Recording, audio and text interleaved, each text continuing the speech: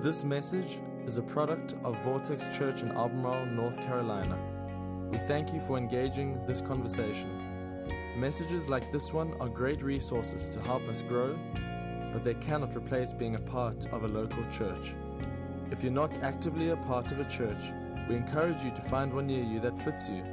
Visit it and get involved. And we hope this message gives life to you today. Enjoy. Well, hey everybody, my name's Kevin. I'm one of the pastors here, and it's a really awesome privilege to get to talk to you today. We're right in the middle of a series that we've called Forever Free, really isolating and talking about freedom. It's something that most of us, because we're Americans, we've had that conversation about what freedom means. And I think that when you dive into it, the thing that's unique about freedom, as the Bible likes to talk about it, is that it is the central issue of the gospel. It is really what God is working to achieve in your life and in my life. As a matter of fact, it's the nagging knowledge that we all carry through life where you know, like, I'm supposed to be a little bit better, a little bit freer. There are things that I'm supposed to do that I'm not doing. There are things that I need to quit that I can't. We live with that. We face that. We live knowing that we need freedom. Galatians 5:1 goes so far as to say that it is for freedom that Christ set us free. It's the whole point of all of this. The whole point is for freedom. So last week we started this series by talking about what the problem is. And I gave you this kind of as an opening thought. It's real simple, that it's impossible to solve a problem when you don't know what's wrong. It's impossible to solve a problem when you don't know what's wrong. And the problem may be that you don't know what the problem may be. Now, you may have a general understanding and direction, but I think that a lot of us feel like the Apostle Paul in Romans 7:15, where he says this: I do not understand what I do, for what I want to do, I do not do. But what I hate, I do. I don't know if you're like me and you've read the Bible and you see where Jesus says you need to forgive your enemies. You need to love those who persecute you. He says to the rich young ruler in the Gospels, no, don't just follow a few of the commandments. Give everything that you have and come follow me. I don't know if you've read those things, and when you read it, you go, I'm so far from that. That seems foreign to me. Loving my enemies, that just feels... But this is a verse that you can all go home and say, I finally found a verse that I can identify with. Because he says something that we've all known. The things that I want to do, I have a hard time doing. And the things that I find myself doing, I hate. You see, many of you have dogs. And when you get your dog in the very early stages of having a dog, they have behaviors that are not becoming to being a productive member of your household. You understand what I mean, right? And years later, you still have the dog. Why do you still have the dog? Because you're able to train them. You're able to beat the snot out of them and they stop peeing inside, right? You can train your dog. Have you ever noticed that your dogs behave better than you do? You can train your dogs, but we can't train ourselves. And the Apostle Paul, fast forward in Romans 7, says this, in Romans 7:20, now if I do what I do not want to do, it is no longer I who do it, but it is sin living in me that does it. So last week when we started to talk about the problem, the first thing that I elevated for you, and this is in your notes today, is that sin came through Adam, but it infected us too. The very beginning of the story is all about a guy named Adam, guy that God created, put him in a perfect setting. And to be honest with you, it's the only time in human history that the world was fair. You gave him one rule, he blew it. And then the Bible, in reflection on what happened, says this in Romans 5:12. When Adam sinned, sin entered the world. Adam's sin brought death, so death spread to everyone, for everyone sinned. Now, this is a very unfair thing for us to start to think about and try to process and understand. The Bible says that when Adam sinned, sin entered the world. Most of us like to think about sin as a verb. It's something that you do. It's when you disobey your parents, when you do something that's breaking the law, when you go counter to what God wants you to do. But as the Bible is presenting sin to us in this passage, it shows us that sin's not necessarily a verb, it's a noun. As sin entered the world. And it describes sin in a way that corresponds a lot like an infection, like a pandemic. It entered Adam, but then it entered everyone else. And see, here's the unfair part of it. It's that God looked at you and me because of Adam, because sin entered the world through Adam, and says, you're guilty. You're guilty. You're guilty, and you're worthy to be convicted and tried and sentenced to death because sin is in you. I want you to see something about sin that is tough for us to understand, because as we think about in the terms of fairness, it is so vastly unfair. Number two, sin enslaved us and took ownership over our lives. And I know some of you go, that's not true. That's not true. I don't believe sin owns me. I want you to understand, you're a slave to sin. Outside of the power of God, outside of the rescue and redemption of God, you are a slave to sin. Jesus makes it quite simple for us in John 8.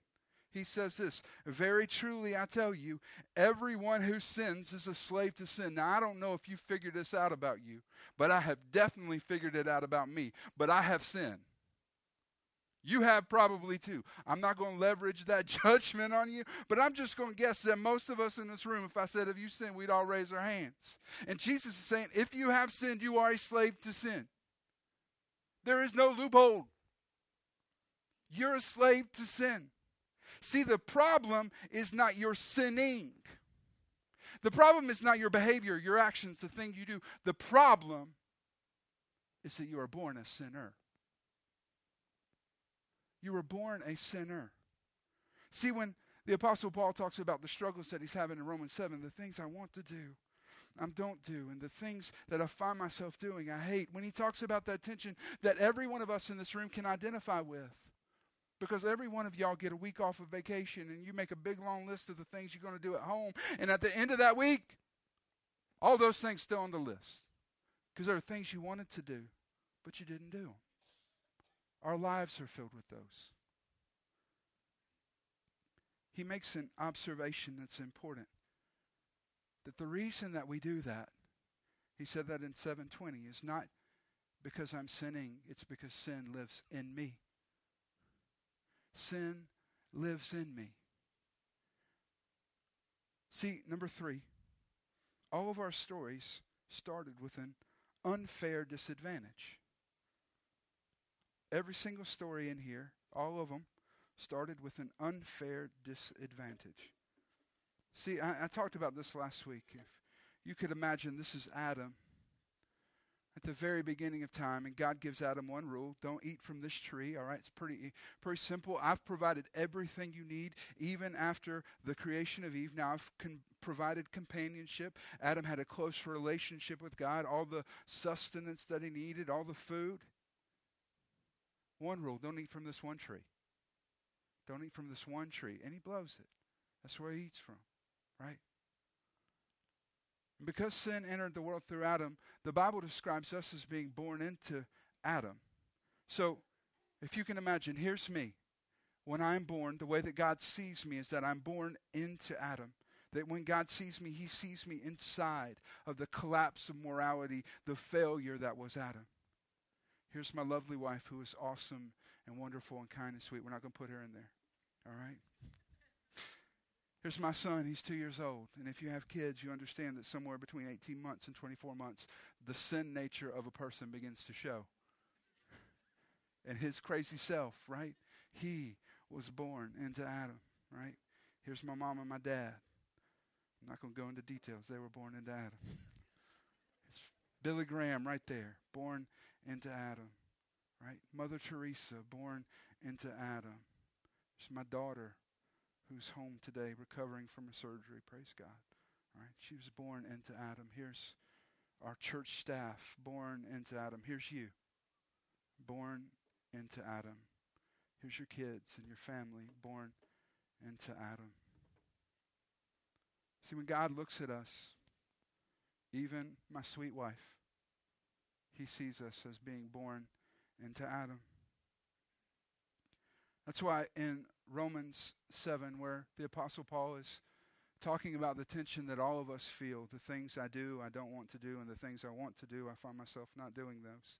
He begins and says this in Romans 7:24. He says, what a wretched man I am. Have you ever felt that way? when you think about how you live? What a wretched man I am. See, that kind of statement, I love that in the way that the scripture is developed there, that he doesn't tell us what he's struggling with. I love that because when we read the tension now, we can all immediately insert ourselves into that tension because we're all there. See, what a wretched man I am is not the kind of statement that somebody would say is, man, I just forgot to put the toilet seat down. My wife is mad at me. I just can't bring myself to remember to unload the dishes. We just keep having this fight because my wife has to remind me to unload the dishes. No, this is big. This is big. What a wretched man I am.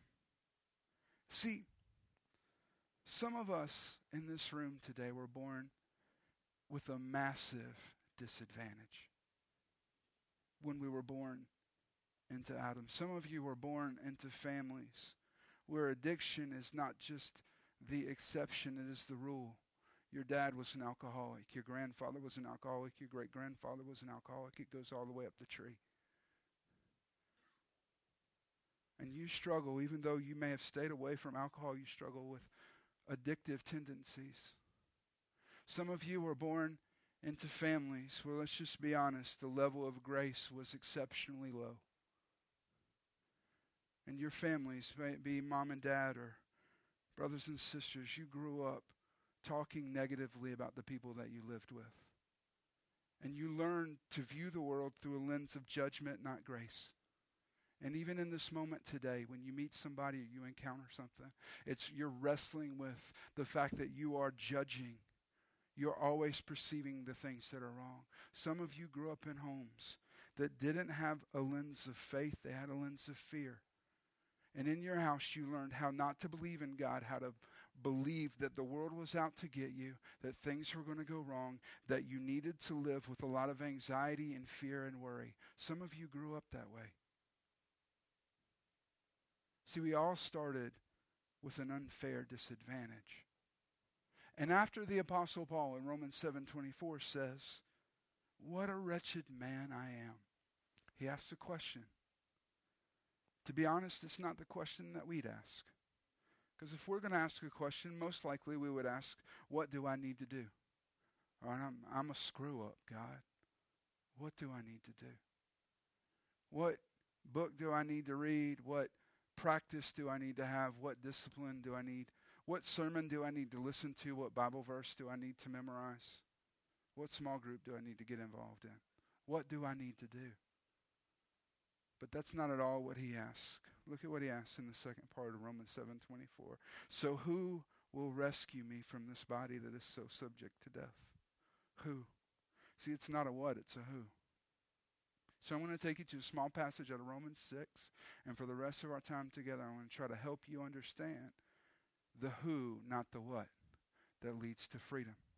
Romans 6, verse 2 says this, we are those who have died to sin. So how can we live in it any longer? Read that question again. Look at that. How we have died to sin, but how can we live in it any longer? How? I don't know about you, but I can answer that question. Well, I mean, just follow me around. Just look at me. Y'all come spend Monday with me, and I'll show you how to live in sin, right? Right? We've got that part down. We don't need to put like sticky notes on the dash of our truck to remind us, go live in sin today. Right? It just happens. It's just something that we naturally do. It's something that's broken inside of us. And at the end of the day, you may have learned this when you were in Sunday school. We just pray and go, God, I sinned today. Would you forgive me? And some of us think that that's how life is supposed to go. See, that's not at all what the Apostle Paul's saying here. He's not saying how. He's saying if. Put that verse back up there. We are those who have died to sin, so how can we live? If you are a person who has died to sin, why would you live in it any longer? If you are that person who has been liberated from fear and worry, why would you live in fear and worry anymore? If you are the person that has been set free from the bondage of worrying about what other people think about you, the fear of man, the fear of being judged, the fear of being persecuted, why then would you continue to live in it? And then he goes on. And really one of my favorite small passages in the Bible, in Romans 6:3, he opens it by saying, oh, don't you know? Which, if you're reading this passage as we go into it, all of us are going to go, no, I don't know. I have no idea what you're talking about. So let's look at that. Or don't you know that all of us were baptized into Christ Jesus? We're baptized into his death, to which after we now know, because he just told us, we go, I still don't know. What do you mean? That when we were baptized into Christ Jesus, we were baptized into his death? Now, we have to get past the language a little bit, because the word baptism, or baptized, is a word that we use specifically in our culture to address church language. Most of you only talk about baptism when you're arguing with your coworkers about sprinkling or dunking, all right? That's not what the scriptures was kind of context for this. If I were to come to you and I were to say, how's work going? And you were very busy at work, you might use the term, well, we're all covered up. I mean, I'm underwater. All right, that was the context. It was a common word to be used in their language. The baptized meant to be immersed. So in this verse, he's saying that God has immersed us into the death of Christ. I want you to see this today. Because something happens when we choose to accept Jesus, is that God looks at us, takes us out of Adam, and puts us into Christ. He takes my son, praise God, one day, amen, all right, out of Adam, puts him in my daughter, all right, you, your family, our church staff, mom and dad, right? Billy Graham, Mother Teresa, Franklin Graham, all the Grahams, right? All right? All right? Your kids, the people that you're praying with, and even my wife, he takes us out of Adam and puts us and immerses us. Now, this is going to become important to understand as we look at the next two verses. Because look at this. Look at what he says in Romans 6:4. We, therefore, were buried with him through baptism into death, in order that just as Christ was raised from the dead through the glory of the Father, we too may live a new life. Just as Christ died and was raised to the dead, from the dead, now we have the capacity, when we are in Christ, to die and to be raised from the dead. So I want you to see something that's so important. The Apostle Paul in Romans 7 says, who then is going to save us? Not what. And the who that makes us new is Jesus. The who that makes us new is Jesus. That's in your notes. The who that makes us new is Jesus. See, most of us have been looking for a what? A new book, a blog, a sermon, a new practice, a new meditative process to go through. But I want you to understand the who that makes us new is Jesus. And this verse contains a little bit more of a reality for us. It says this is the next thing you notice, that every benefit of the death of Jesus is available to you. When we choose to follow Jesus, now not only are we the ones who are buried with him in death, but we have the capacity to raise to a new life. The benefits of what Jesus accomplished on the cross and in the resurrection are now available to us. Romans 6:6, continuing on in that passage. For we know, this is so tricky, but I want you to pay attention to it. For we know that our old self was crucified with him, so that the body that was ruled by sin might be done away with, that we should no longer be slaves to sin. Isn't that what Jesus said we were? Slaves to sin. Because now, look at this. Because anyone who has died has been set free from sin. Now, this is a confusing passage. In the church, we like to substitute the word deep for confusing. All right? This is a confusing passage. And I think that when we read this, leave that up there. When we read this passage, a lot of the times we think about heaven. For anyone who has died has been set free from sin. And many of y'all have heard, one day we're going to go to glory. We're going to live in a perfect life. God's going to really set us free. But I want you to see something. What did the Bible just teach us a few verses ago? That now God views us through Jesus. We are in him. God, when he looks at us, sees us inside the death of Jesus Christ. So anyone who has died has been set free from sin. See, I want to tell you today, this is not talking about heaven. This is talking about right now. Who has died? God would say that you've died. In Jesus, you've died. If you've made a decision to give your life to him and follow him, you've died. He looks at you and says, no, you were crucified with Christ. You no longer live, but it's now me that lives in you. And the last thing in your notes there, this is so important when we talk about freedom, that sin is no longer in charge of your life. Sin is no longer in charge of your life. Because of the work of Jesus, you are no longer a slave to sin. Now, I want to point out something that most of us don't recognize, but this is entirely unfair. Now, while your story and my story all started at an unfair disadvantage, this part of the gospel is entirely unfair as well. You're a criminal according to God's law. You trespassed. You've already been declared guilty. You should be executed. You should be killed because the wages of sin is death. That's what sin earns. But Jesus said, I don't want you to die. I'll die instead of you. I will take your sin on me. I will carry the weight of your failure. I will be the substitute to atone for your mess. That's entirely unfair on the opposite end of the spectrum. We don't deserve that. There's nothing that we could ever do that would leverage our capacity to be deserving of that gift. Now, I don't know if y'all know this today, but it's National Sibling Day. That means that in just a few hours, every one of y'all going to post a picture of your brothers and sisters on Facebook. All right? So I thought I would tell a story today that would illustrate how our stories start in a really unfair way. But when we choose to follow Jesus, they end in an equally unfair way. And the story is the story of my sister-in-law. Her name is Andrea.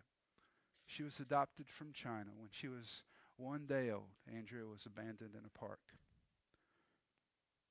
Don't know anything about mom or dad, don't know anything about the situations, but an older lady found her. She took her home. And for a few days, she tried to parent her, thought she could keep her. But she recognized before long that there were some physical deformities. She would later be diagnosed with cerebral palsy. And so she, for the second time for Andrea, made a decision. Like, I don't want to keep her either. So she took her to an orphanage, state-ran orphanage in China, where the government in China was responsible for her. They were given the charge to take care of her. The local authority at the orphanage was there to take care of her as well. They recognized that there were developmental delays in her, and so they sent her to a rehabilitation center. See, the thing about Andy's story is that her story is not just her story, it's our story too. Because the people who we would say were supposed to take care of her weren't just taking care of her, they were also abusing her. Pretty much the doctors have confirmed that while she was in the orphanage and in the rehabilitation center, she was drugged to be controlled. And there are burn scars on her ankles from where we believe she was tortured.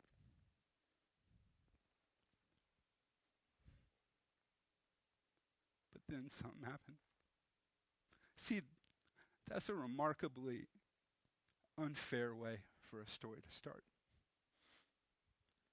There's not a person in this room that would look at that story and say that's fair. Andrea was one of the poorest people in the world. Andy, as we call her, had no family. She had nobody that loved her, but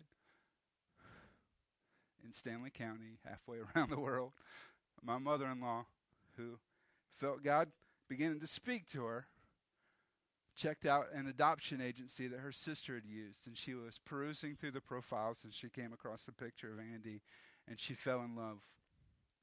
And she began to bug her husband about it, who like most of us would say, no, that we can't do this. We're way too old to do this.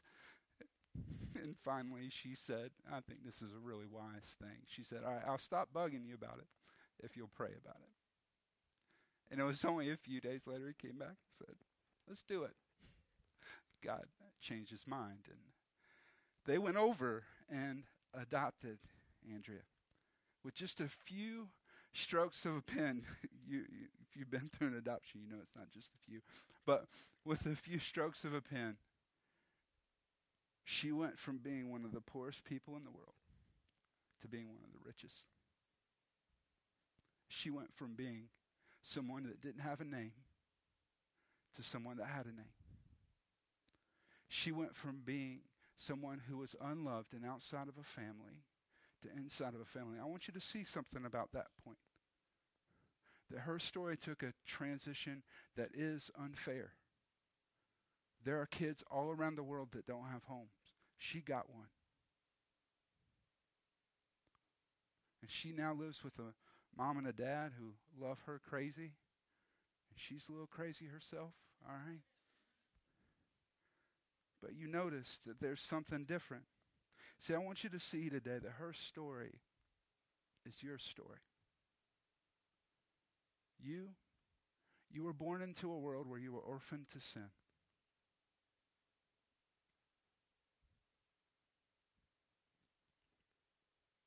Sin wouldn't leave well enough alone.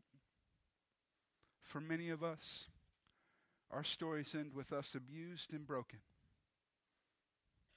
But God made a way when there was no way out. He made a way for us to be reconciled to him. See, in John 8:34, Jesus says, if you've sinned, you're a slave to sin. But look at what he says right after that. Now, a slave has no permanent place in the family, but a son belongs to it forever. So if the Son has set you free, you'll be free indeed. See, I want you to understand today that God has paid the price for you to be free. So as we get ready to wrap this up, I want to give you 2 entry steps that we can take, practical steps to experience freedom in God. The first thing that I want you to see today is that we need to remind ourselves that sin is no longer our boss. Sin is no longer our boss. Sin is not your boss.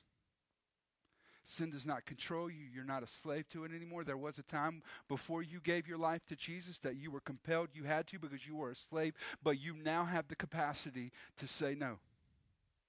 So let me ask you the same question that the Apostle Paul says. If you could live free from fear, why would you live in fear? If you could live free from addiction, why would you continue to say yes to addiction? I asked my mother-in-law yesterday on the phone, I said, what would you do if tomorrow morning you came down, you were to knock at the door, and the lady who ran the orphanage was there, and she said, I want her back. She said, well, the first thing I'd do is punch her in the face. And then she said, I'd probably say, and then I can't tell you what she said in this context right now. Why? When sin knocks at our door, when you don't have to say yes, would you? Sin is not your boss anymore. Sin does not own you anymore. I want you to say that with me, okay? Sin is not my boss. Say that with me. Sin is not my boss. I want you to say it again like you mean it. Sin is not my boss. Now I want you to whisper it. Sin is not my boss. When you feel tempted, I want you to remind yourself, sin is no longer my boss. And number 2, rely on Jesus above everything else. Rely on Jesus above everything else. Remember that the answer to the question that gets us started in the right direction for freedom is not a what, it's a who. And we need to trust not in our efforts or our trying, but we need to trust in the truth that is Jesus. So let's pray. God, we thank you today that you are a gracious and loving Father, that you have made a way for us to be reconciled to you through your Son Jesus, who died for us, who gave himself for us, who paid the price for us. And God, just like Andy, who was born into a remarkably unfair situation, we were all born into that when we were born into sin. And so, God, today as we've experienced what sin is like, we've experienced the brokenness that comes in the wake of being born into sin. For some of us today, God, I hope that we're hearing the invitation to step into new life that only comes from you. And that our hearts are bowing to you, to give up control, to let go of our lives, to stop trying to do it our way, our timing, all of that, and say, God, it is all about you. It's all about letting you be in charge. So with every head bowed, every eye closed, I just want to ask you a question today. Is that you? Are you the person that's been trying to do all of this? You've been trying to earn your way out of something that has nothing to do with what you do, how hard you try. You've been trying. You may understand the problem a little bit. You've been trying to be a better person, but it's not about that.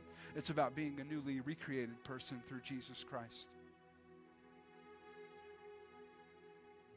If it's you today and you know, I need to give my life to Jesus, I need to get right with him, raise your hand right now. Raise your hand. Who else is there? Who else? Awesome. All right, hands up everywhere. Who else? Who else is here that says, today is the day I surrender? Now I'm going to ask another question. And I want you to be real honest, not with the person that's sitting next to you, but be honest between you and Jesus today. Are you the person that's here today and you've been wrestling with what the Apostle Paul talks about in Romans 7? I know there's some things that I'm doing that I shouldn't. I know there's some things that I need to do that I'm not stepping into. You know that there's a level of freedom that God wants you to live in that you're not living in now. But over the next few weeks, you're going to ask him, God, open the door. I want to live in it. I'm willing to do whatever it takes to do that. Raise your hand if that's you. Awesome. So God, for those who have raised their hand, I just ask you, come and lead us and guide us. Take us to the places that you've called us to be. Thank you, God, for the beautiful privilege of being called a son or daughter. Knowing that you paid the price. You paid the price to adopt us into your family.